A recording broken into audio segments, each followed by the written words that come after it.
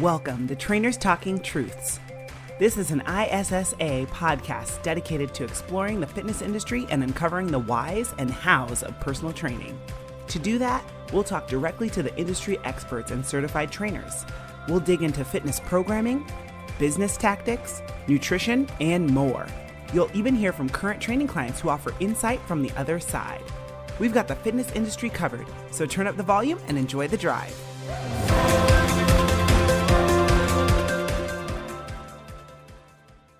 Hey guys, thanks for joining us for our first episode of Trainers Talking Truths, the ISSA podcast. We're so excited to have you here with us. We're also really excited to introduce you to our CEO, Andrew Wyant, in this very first episode. We'll talk a lot about our company and what we're all about. It really explains what we do and how we do it.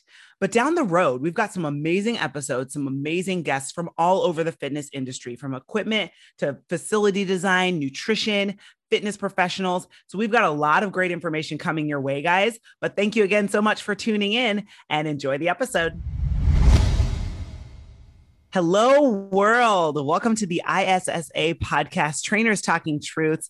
I am your co-host, master trainer and product developer here at ISSA, Jenny Scott, here with my co-host, Dan the Man Duran. What's up, Dan? I am ready to learn and ready to be inspired. Nice. So good to have you with me. We have an amazing guest today who has an amazing story as well. And I actually know our guest pretty darn well. I like to sing when I think of him. I will follow you. I followed him from a previous company all the way over here to ISSA because I believe in his message and what he's doing so much. He's full of energy, full of life. One of my favorite things about him. We have ISSA CEO Andrew Wyant here with us. Hello, Andrew. Well, hello, Jenny, and hello, Dan. It is so great to be here. Absolutely. We are so excited for you to share a little bit of your story. A lot of people know you as the president or the CEO of a lot of these big fitness companies, but we want to learn more about you and where you came from.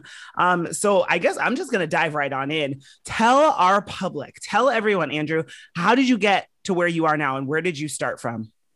Oh, gosh, the story takes over 50 years to tell. So I'm going to give you just a really abridged version. What are you talking about? You're just a baby. And the funny thing is that, when you said that I have a fascinating story, I don't think that I have a fascinating story. I mean, I will do my best to share with you the nuggets that I've unearthed along the way. But, my story is not all that interesting in some ways, but I love to talk. You're so modest too. And you're in the right place. Well, where to begin? So let me tell you how I got into the fitness industry in the first place.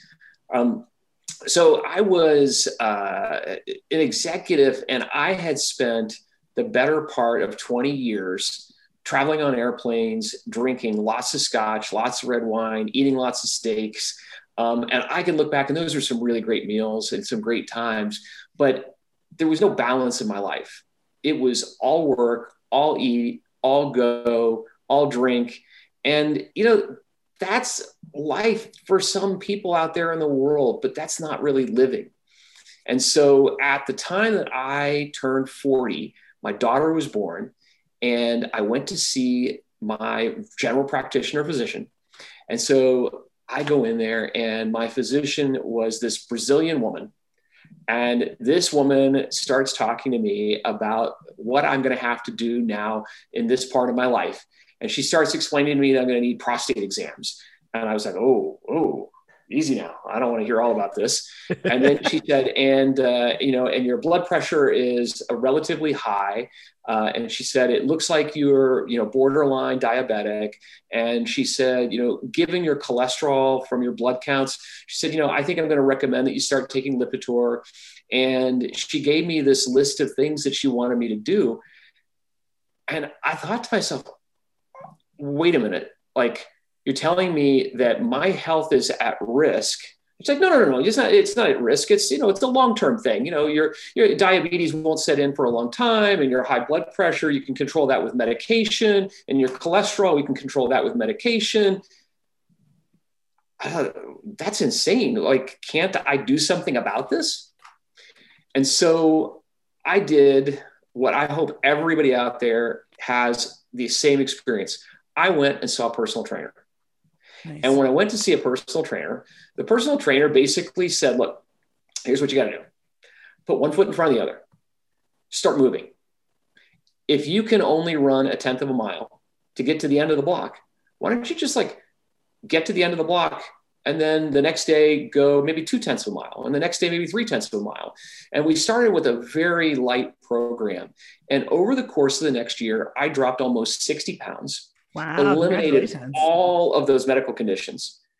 And I was hooked. I was hooked because I felt better than I ever felt in my life. Yeah, that's awesome. I always wonder why more physicians don't say that. Like, let's get you moving, right? That's the number one answer. And that's the start. That's so cool. And how long ago was that, Andrew? That was now 12 years ago. Look at you. And thank you. Thank you.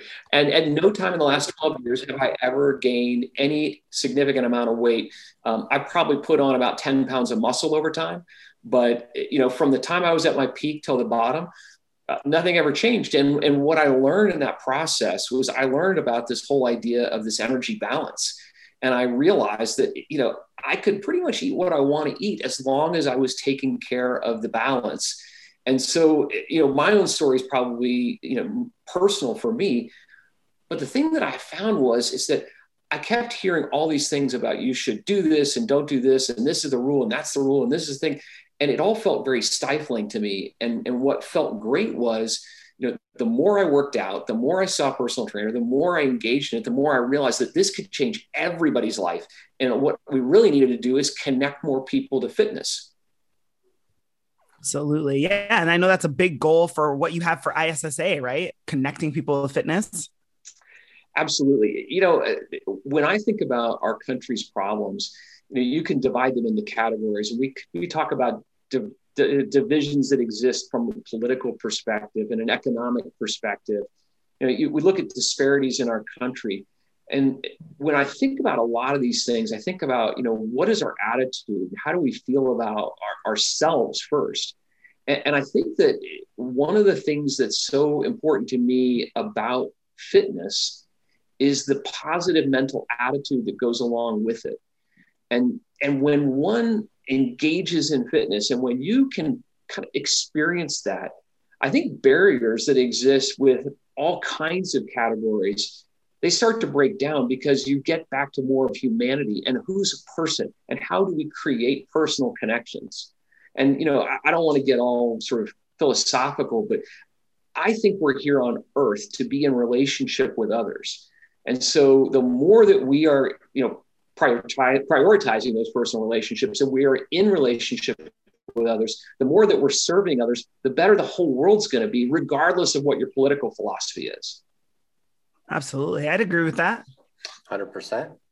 You know, Andrew, you said something really that I keyed in on when you talked about going to the doctor, right? And it was Lipitor and pre-diabetic, cholesterol, weight, so on and so forth. So that can be a why. That can be a quote unquote rock bottom.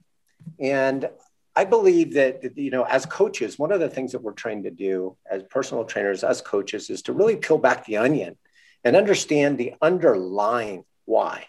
Maybe it's, I want to lose 10 pounds, but why?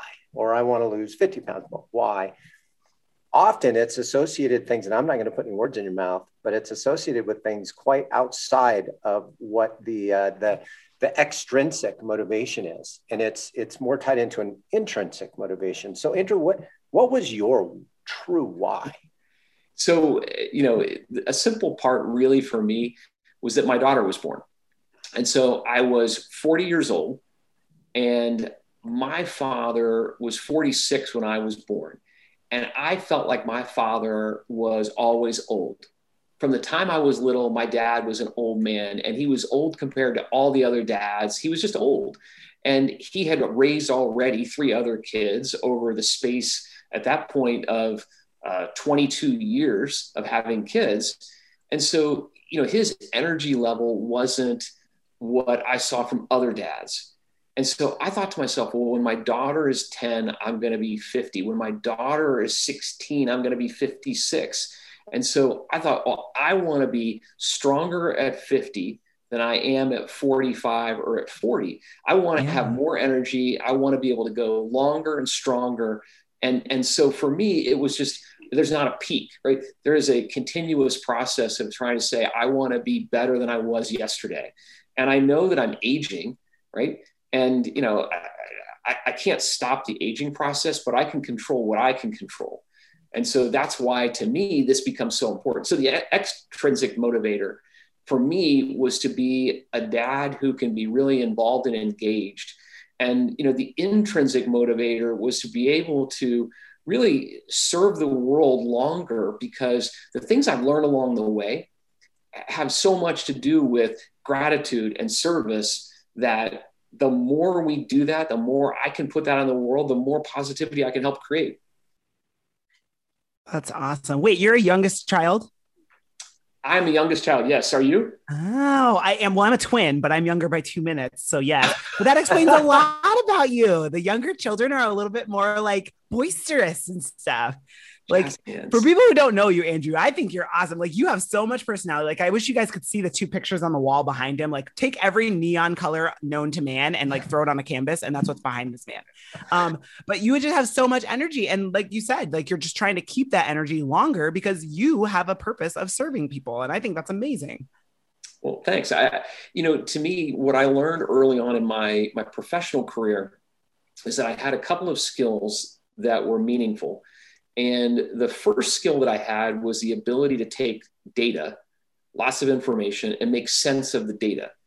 And so you can apply that in all kinds of ways. I could have been an investment banker, a trader. I could have been all kinds of other things to use that data and information. And then the other side is I'm fascinated by people's stories. I'm fascinated by psychology. I love how people think. And so what I try to do from a professional perspective is combine my love of data and information to how people make decisions and how they think. And so if I can combine those 2 things in a meaningful way, it can really drive a business. And so earlier in my career, I drove lots of businesses that weren't putting more good out in the world and weren't really driving people to living their best lives. And so in this chapter of my life, my goal is to help people live their best lives and make better choices for themselves. And so the heart of running a personal training company to me, and when I say personal training, I mean personal training certification, is that we're helping to take people who are passionate about fitness and we're connecting them to the knowledge, skills, and ability to turn that into their profession. And so if I can take somebody with a passion for fitness, someone who loves to serve others, who loves to get their energy out of seeing other people achieve and other people succeed, then we can enable that. And then I want to do this for the rest of my life. I want them to continue to grow and build in their careers for the rest of their lives. Absolutely. So how do you feel like we as a company are able to really tap into people's why? I know that we have a ton of support for people. So it's not just giving them everything that they need, the tools to get there. That's one thing I love about ISSA is the support that we give to our trainers, our students, people that are just getting into this. But how do you feel like you're trying to cultivate helping people figure out their why, so it's a more of a long-term thing for them? We have a lot of work to do to get better. We have a lot of work to do to get better, because when I think about how do we connect with people's whys, they're all over the place, right? I mean, people have lots of reasons why. And I think that what we're really trying to do is create the canvas so that you can go paint the picture for you and your why. And so the more that we can make that canvas a really big tent, I mean, my analogy is breaking down as I go, but the tent's made of canvas, just go with me. So as long as we can keep making this tent bigger, then what we can do is bring more people in who have that passion. So the way we connect to people's why, to really hone in on your question, is that we allow you to discover it for yourself. And the way that we do that is it may be around your own personal journey and sharing your experience to have others experience what you did. It may be your accomplishments as an athlete.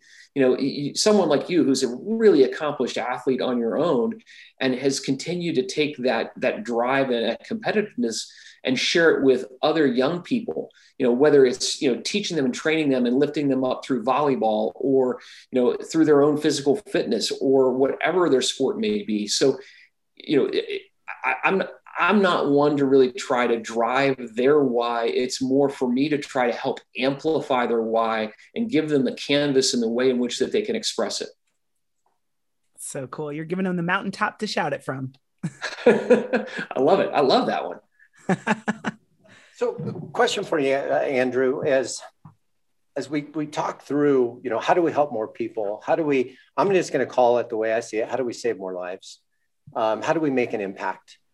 How do we give back? We have all these things that we need to do as individuals, as a society. And what we focus on here at ISSA is doing that through health and fitness, and our main staple being a certification program.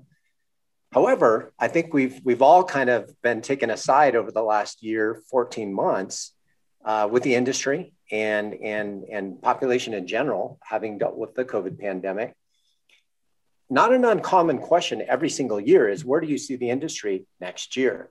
However, I think this year it's become a very, very big question because our listeners, our members, our future lifesavers are wondering, where are we going from here? Where's the industry headed? And being that you're, right there at the top of this, interacting with so many different people who have great insight, what would your feedback be when asked that question? Where do you see the fitness industry in 2021 and beyond? I love that question. I wouldn't say that I'm at the top of it, but I can tell you that I see enough information to give. Really, there are three components for what I see in the future. The first is the most hopeful, which is the hopeful one is that people who have comorbidities that are affected by COVID and other diseases, that they will look at themselves and now have that new motivation to change their life and maybe save their life. And so if you suffer from, obesity, or you have high blood pressure, hypertension, you have challenges that can be changed with diet and exercise. And that's not everybody, and that's not every situation. But for those who can, knowing that you could actually help your life by making that change, I think that you're going to see a lot more people as they're comfortable from COVID. Because remember, that same person is not likely to go out into the gym today because they're still not comfortable yet. Yeah. Second group is the gyms need trainers more than they've ever needed them in my life. I say that full stop because what's happened is this. If you owned a gym and you had 100 members before COVID, of the 100 members, 20 of your 100 members were showing up. 80 of the members were just paying the bill and they weren't showing up at the gym. And that was good for your economics of the gym, but it's not good for everybody's health because those 80 people were not getting the kind of exercise that they needed. When gyms reopened, out of that 100, maybe 40 came back. So now the gym is packed, right? The people who are members are going to the gym and they're showing up and they're in there and the gyms are packed. But you know what? The total membership went from 100 to 40. And instead of the 20 people showing up, now you got 40 people showing up. So the gyms are packed, the parking lot's full. And so how does a gym survive? How does a gym make money? Well, the best way that a gym can create stickiness with their members and the best way that a gym can generate more revenue is to drive more personal training. And the people who are coming to the gym are more than ever interested in training. So the gyms need to hire more trainers. So it's actually in the financial best interest of the gym. It's in the interest of the members for their health. And it's in the interest of the personal trainers because there are more jobs. So that creates an interesting dynamic. And there was a sub point there, which is when COVID happened, a lot of personal trainers left their gym and connected with their clients directly and started seeing their clients outside of the gym so that when the gyms reopened, not all the personal trainers went back. Some didn't go back because they had their clients. Some didn't go back because they were still concerned about COVID. And some didn't go back because they found other careers. So we need more personal trainers. So get your friends, go to the mountaintop, tell it from the mountaintop. We need more personal trainers. Absolutely. And then the last one about what I see going forward is connected apps, wearables, home devices. I saw recently that almost $1 billion has been raised for home exercise technology equipment in this past year. And I'm talking about the things like the Mirror and Tonal and on, where they're really large technology, kind of almost like subscription models, where you have some degree of exercise and equipment at home, and it's monitoring you, it's watching you, it's engaging with you. And that stuff's all very interesting.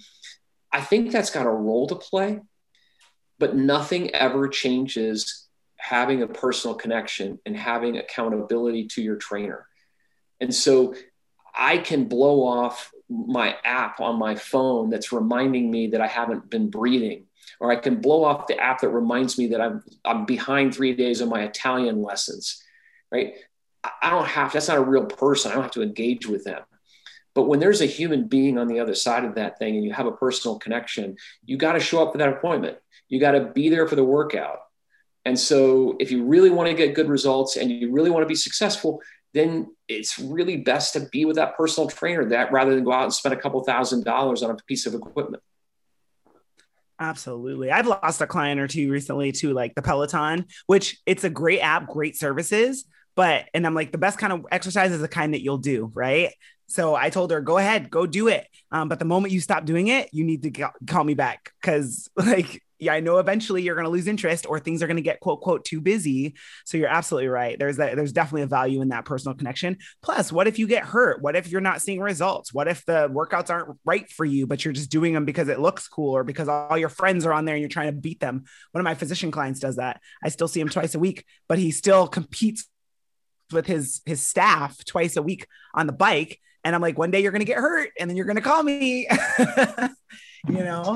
Yeah. So there's a lot to it. But I think, Andrew, the biggest takeaway from what you just said to me is that overall, if you have 40 people come back to a gym that used to have 100 members, how many people are in that town in whole? Are there 4,000 or 5,000 people? How many people are still not getting engaged, right? How many people are still out there that need help, that don't know where to go, don't know who to turn to, don't know what questions to ask. And their physician isn't telling them, hey, you need to go find somebody and work out. They're just saying, hey, I'll give you some medication, right? Because physicians don't make money if you lose weight and don't need the medication. Exactly.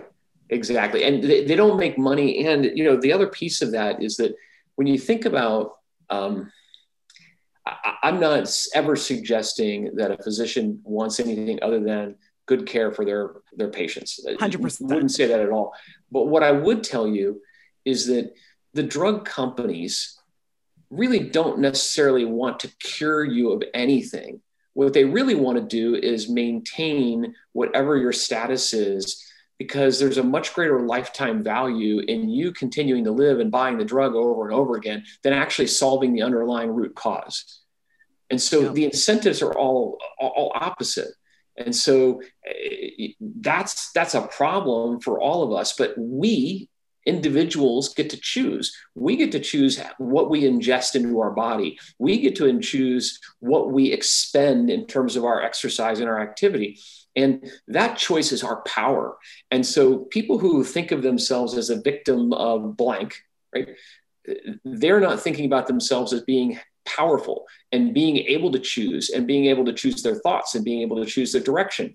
And there is nothing about fitness that is exclusionary. There's nothing about fitness that keeps someone based on their location or their socioeconomic situation or whatever it might be from exercise. If you can walk, or you can do a push-up, or you can get up, you can do the exercises. Well, is it better to have that personal trainer? Of course, but it's best to do what you just said, Jenny, a minute ago. The best exercise is the one you do. Absolutely. Yeah. And I always tell my athletes, I work with athletes who are completely able-bodied, perfectly able to do things, and they don't, or they whine through it. And you know what my response to them is? My dad has MS. and he's in a wheelchair. And if he could do this, you better believe he absolutely would. Every day of his life he would, but he can't. There's people out there that can't. So as long as you can move, like, I'm so happy to hear that you're in the best shape of your life. You know, of course you're getting older every day, but you're getting better every day. You're like a fine wine, Andrew. Exactly. Coming at you with a rapid review for the personal training course. Jonathan from Michigan says, the videos along with the online textbook made the process of obtaining my certification very smooth. The videos were extremely informative and helped immensely to prepare me for the quizzes. Thanks, Jonathan.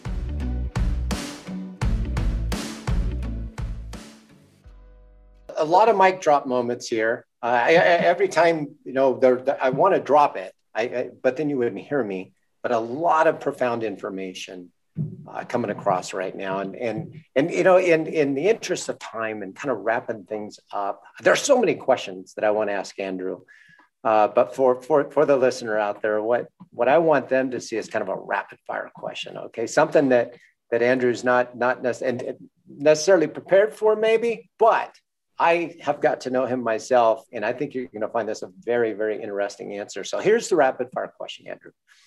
As you know, because you wrote it, at ISSA, we prioritize personal connection by serving others, providing exceptional service, and building solid relationships. How do you personally prioritize personal connection? That's a great question. And, I would say, if I look deeply, I know I can do more. So I think the starting point is I could do more to prioritize personal connections. And so I'll go from small to large. Y'all can't see it, but I have next to me a set of note cards. And each note card has on it a statement, like a quote or something on there where I could go through, and it'll be all of these different little note cards. And so I tear them out. And I write a note on the back of it, and I give it to people who are close to me. And each one is a different statement, a different quote. And so then when people join ISSA, one of the things that I try to do is learn something about them, know something about them, and then send them a personal note. I think sending a handwritten note to someone is a really powerful and meaningful thing. And I probably should do it a lot more than I do, but I try to do it at least once a year, and sometimes I'll do it more frequently than that for everybody. And so now we have nearly 150 people, so it gets to be a lot. But that's another way. And then I think that one of the things that to me is important is seeing people, like, see you, I hear you, I value you. And so we do things, we have a thing called ISSA Strong in a Slack channel. And so I read every review that comes in from every student. And so most of that attention gets paid to the sales team as opposed to the folks who are, doing the success coach work and actually working with the student. But I try really hard to make sure that we're recognizing them. And so if I had a piece of advice for someone out there who was thinking about, how could you really live out prioritizing personal connections? See people, hear them, value them. And then you can exhibit that by noticing something that they do or something that they say and recognizing it. And you might think it's nothing to people, but I know that, I have seen people's desks where a year later, I've seen a note that I wrote that somebody's got. And I think to myself, it makes me want to cry. It makes me want to cry that was meaningful, that somebody understood that I cared. So there you go. On that note, I have a drawer like that, and I just reached over to it, and I have a handful of notes from people, one of which I ended up hiring because he sent me a note. I have the note from you and Kelly. I've got one from Andrew too. And you don't throw these things away. You just don't. It's not the same as a birthday card or a Christmas card that we, sometimes feel like we have to send. These actually mean something. And for our listeners out there, I'm going to presume that the majority of you are either aspiring to be coaches and personal trainers, or you are coaches and personal trainers. And I would challenge you to do exactly what Andrew just said. And for every person that you connect with, every person you do a demo with, every new client that comes on board, every client who has a birthday, an anniversary, every client that moves on, send them a handwritten card. It's gold. That was brilliant. Thank you, Andrew. Absolutely. Yeah. But the thing that brings it all together, and I know this because I know Andrew pretty well, is you listen. Sometimes when he says he takes feedback from people, you guys, like he reads every single Trustpilot review, good, bad, or ugly, every single email that we get from a student that needs further assistance. He's in it. And so I just imagine him getting all balled up, like he's about to do some kickboxing, like the full headgear and everything. And then he sits down. He's like, all right, let me go. Let's see it. Okay. Right. He takes it all, good, bad, or ugly. And he does the same thing with the employees. So I love the fact that we extend that to our students. We want to know good, bad, or ugly. What are you feeling? So we can respond to it. And that's why this company is so agile and performing the way that it is, because we're creating things that people want. Why? Because we listen, right? And it starts from the top. So I appreciate your leadership, Andrew, and you're doing big things in this industry. I'm so embarrassed hearing all this, but I appreciate the sentiment because, I think if we all do that, if we just do our best and we try and listen, we're not going to succeed every time. We screw up all the time. And what we do to recover from that, how we get up from that punch in the nose or that gut check is what makes the big difference. Is that, can you hear it, absorb it, and then say, well, wait, you know what? I probably need to make a little change. I probably need to do something a little bit differently. I didn't like hearing it, but we can do better. I love a quote from Oprah, which was, when you know better, you can do better. And it's kind of like, well, once you listen, then you know how you can do better. And once you know how you can do better, you can't just wait. You got to do better. Gross negligence if you don't, right? Exactly. Very cool. Thank you so much for sharing with us, Andrew. I am very sure that we're going to have you back on our podcast at some point in the future. So keep your ears open, people. Thank you so much for letting me be here. And I really enjoyed the time with you all. Thank you. Absolutely. Dan, any last words for our public? I'm usually trying to come up with something witty or something memorable, but I'm not going to lie. Just rewind. You heard it already from Andrew. And that's my closing comment. Just rewind. There you go. And you guys heard it here first. In closing, guys, we will let you go back to your lives, go change lives out there, and let us know how we can help. But to our public, I leave you and I tell you to make good choices because Andrew said so. That's why. We'll be talking to you guys soon.